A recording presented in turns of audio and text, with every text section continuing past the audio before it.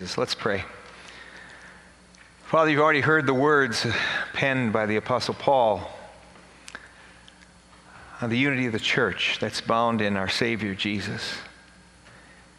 Father, help us as we strive to be your people, your community of people. Help us to understand in a new and a profound way what it means to be in Christ, what it means to be in Christ in community. Amen. For this series, the Covenant has given us some good resources that we'll be using during these services. So some of our messages, some of the things that we use, I just want you to know that they come from the great resources they provided so that the Covenant congregations across our land will be unified around a common theme of our mission priorities. In a culture, there's a lot of things that unify people. Many of us went to the great Minnesota get-together, the fair. That's an amazing thing that brings people together, and it's kind of the pride of our state. We're known for that. I guess, Alicia, on your Facebook page, you recorded that you had been to the fair 3 times. Is that right? Now you belong. Now you belong. Sports teams unite. We unite around sports teams. I hear a lot of talk this season about the unity of the Vikings. And they also have great talent, but they also have unity, and that can go a long way. I hope not too far, but it can go a long way. Many of you wear Vikings gears. Mark Casares over there has a beautiful purple. I wore my green and gold right there. That's all I'll show. How about that Minnesota Miracle last year? Colleen's a Bear fan. I'm a Packer fan. We even appreciated that incredible event, the Minnesota, that miracle of the football game last year. Whenever I walk in the mall or places, Holly just kind of says, please do not talk to Packer fans. Every time I see one, it's kind of it's a family, the family of the Packers, and I have to go up and say, what a great hat, what a great outfit you're wearing. There's something special.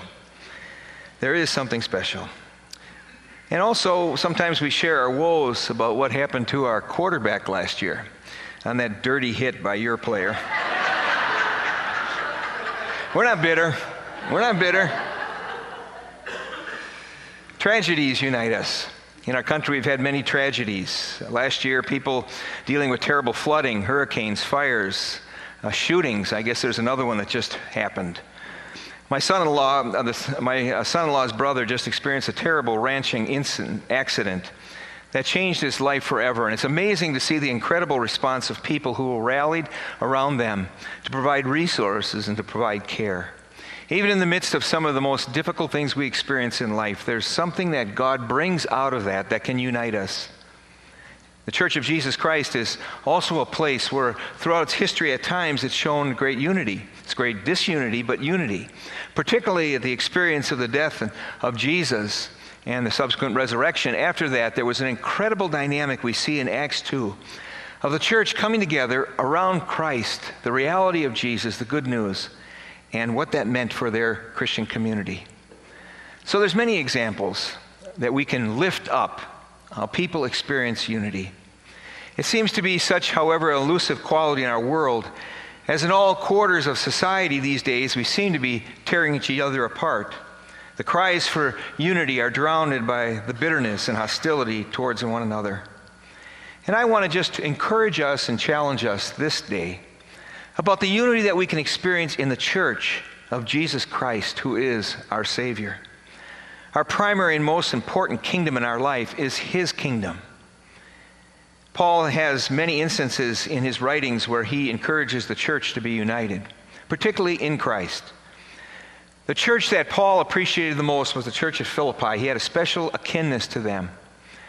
He commends this church for many things. But at the end, in chapter 4, he has 2 people who are at odds with each other. And it must have been significant because it affected the church. And he urges these 2 people to get along. He urges them to get along for the sake of the church. I think the most unifying passage we find, however, in the writings of the New Testament is in Galatians chapter 3. And I want to read this to you. But this passage, I think, will, in my mind, serves as a unifying passage for this whole series. So in Christ Jesus, we are all children of God through faith. For all of you who are baptized into Christ have clothed yourself with Christ. There is neither Jew nor Gentile, neither slave nor free, neither male nor female, for you are all one in Jesus Christ. If you belong to Christ, then you are Abraham's seed and heirs according to the promise. This is a great passage on unity.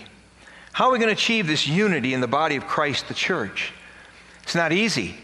He encourages us to make every effort to achieve unity. But we can be united around a cause. We can be united around us as a group, the church. We could be united around an event that we're going to do. And that's all good and well. But there's something that unites us as Christians that the world only longs for. The source and basis of our unity. It's a game changer for the church. It is Jesus, our Savior. Now, sometimes when people throw that out, all the things can be solved or everything in Jesus. But folks, the reality is all that we are and all that we become, individually and in the context of the church, is all wrapped up in what Christ has done for us. We are children of God through Christ. We are clothed, as Paul says, in Christ Jesus. We are inseparably linked together in Christ. Do you hear that? We're inseparably linked together with Jesus Christ. In Paul's writings, he talks often again about being in Christ. Timothy Keller, commenting on Galatians chapter 3 passage, says, human distinctions lose their significance in this passage. Regardless of race, profession, or gender, all who come to Jesus must come all in the same way, through faith and through repentance. With all distinctions erased, all believers are united in Christ. But not all distinctions are erased on a human level. And that's where we struggle, isn't it? On the human level. But theoretically, and what he sees emerging in the church, I think he's absolutely right. He goes on to say, we are Christ's followers before we are anyone else or anything else. All barriers that separate us and separate people in the world, the warring factions for the church, come down in the reality of Christ. I think he's so right. You see, in the ancient world, there was hostilities between Jews and Gentiles. Terrible hostility. There were racial, there were cultural barriers because of these two groups who are at war with each other. The Jews hated the lifestyle of the Gentiles. The Gentiles hated the exclusivity of the Jews. But there is no place in the church of Jesus Christ for these barriers. We accept each other without one group feeling inferior and another group feeling superior. They had a distinction between those who were free and those who were enslaved or slaves. They had in Roman society the few the haves, and the rest were the have-nots. There were class barriers, there were economic stratification, there was a divide, but this divide should not be something in the church. One should not be made feel inferior because they have less economic means. Or anybody should boast or flaunt their economic superiority to lord over each other. One of the strongest barriers of the ancient world was between male and female. It was the most explosive and controversial of the day. The place of women in Roman society was deplorable. The Apostle Paul lifts up the value and dignity of women involved in the life of the church, way beyond what the culture would even envision. Equally gifted, equally able as men. But I think in our society today there's a deeper division. There's deeper than racial. It's deeper than economics. It's deeper than gender. This barrier is there. It's a great divide, and it stresses us every day. And that's the political divide. The divide between Republicans, the divide and Democrats, independents. Huge divide. There was much political intrigue in the ancient Roman world.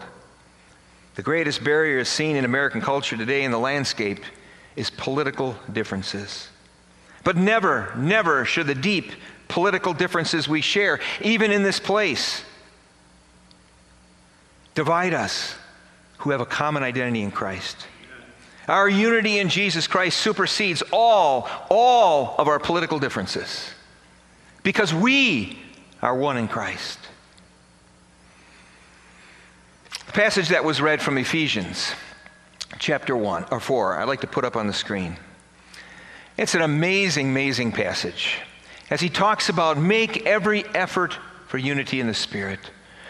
Be completely humble, gentle, be patient, bearing with one another in love. And I'll be honest with you, there's something that really upsets me. It upsets me how people and Christians misread the Apostle Paul. This is a sidebar. I heard a seminary graduate some time ago, not from the graduates of our place here, but said, I hate the Apostle Paul and I hate his writings. This is a seminary graduate. I hate Paul and I hate his writings. Oh my gosh. That's a big part of the sacred word of the New Testament. We gotta wait a minute. Can we pick and choose in the sacred word what we like and what we dislike? It seems today we superficially look at the Bible and we don't study it carefully. We look through a cultural and political and sociological lens to pick up passages from the Apostle Paul's writings, and we label him as a sexist or a racist, and we write him off. We wouldn't want those rash judgments to make on us as we seek to communicate. I've been studying very carefully the Apostle Paul's writings in my personal reading. He is enormously compassionate and caring. The more I see a heart full of compassion and care as he navigates through some of the most tough issues that he's navigating for the church and culture. Folks, we need to read the Bible carefully.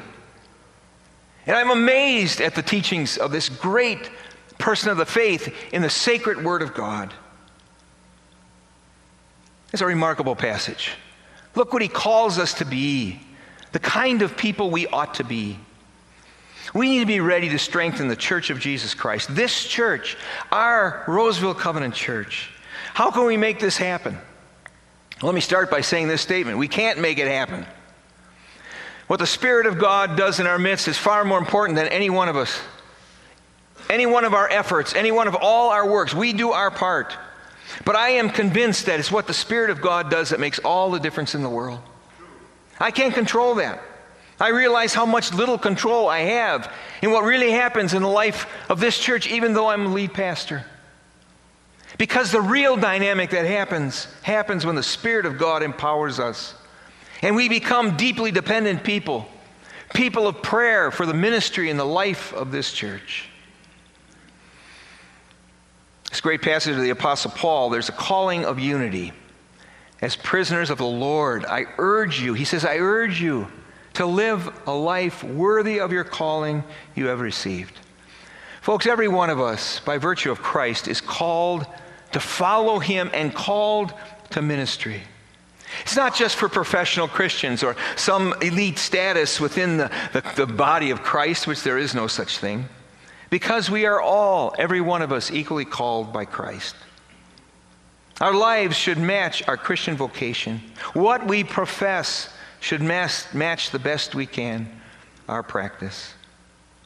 Although the Apostle Paul wrote his letter of Ephesians in prison, he's not simply referring to his literal captivity.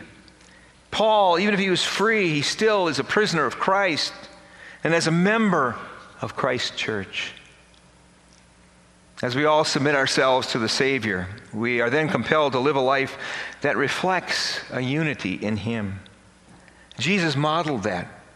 As he gave his life, he humbled himself to be human and died on the cross as sacrificial service for us.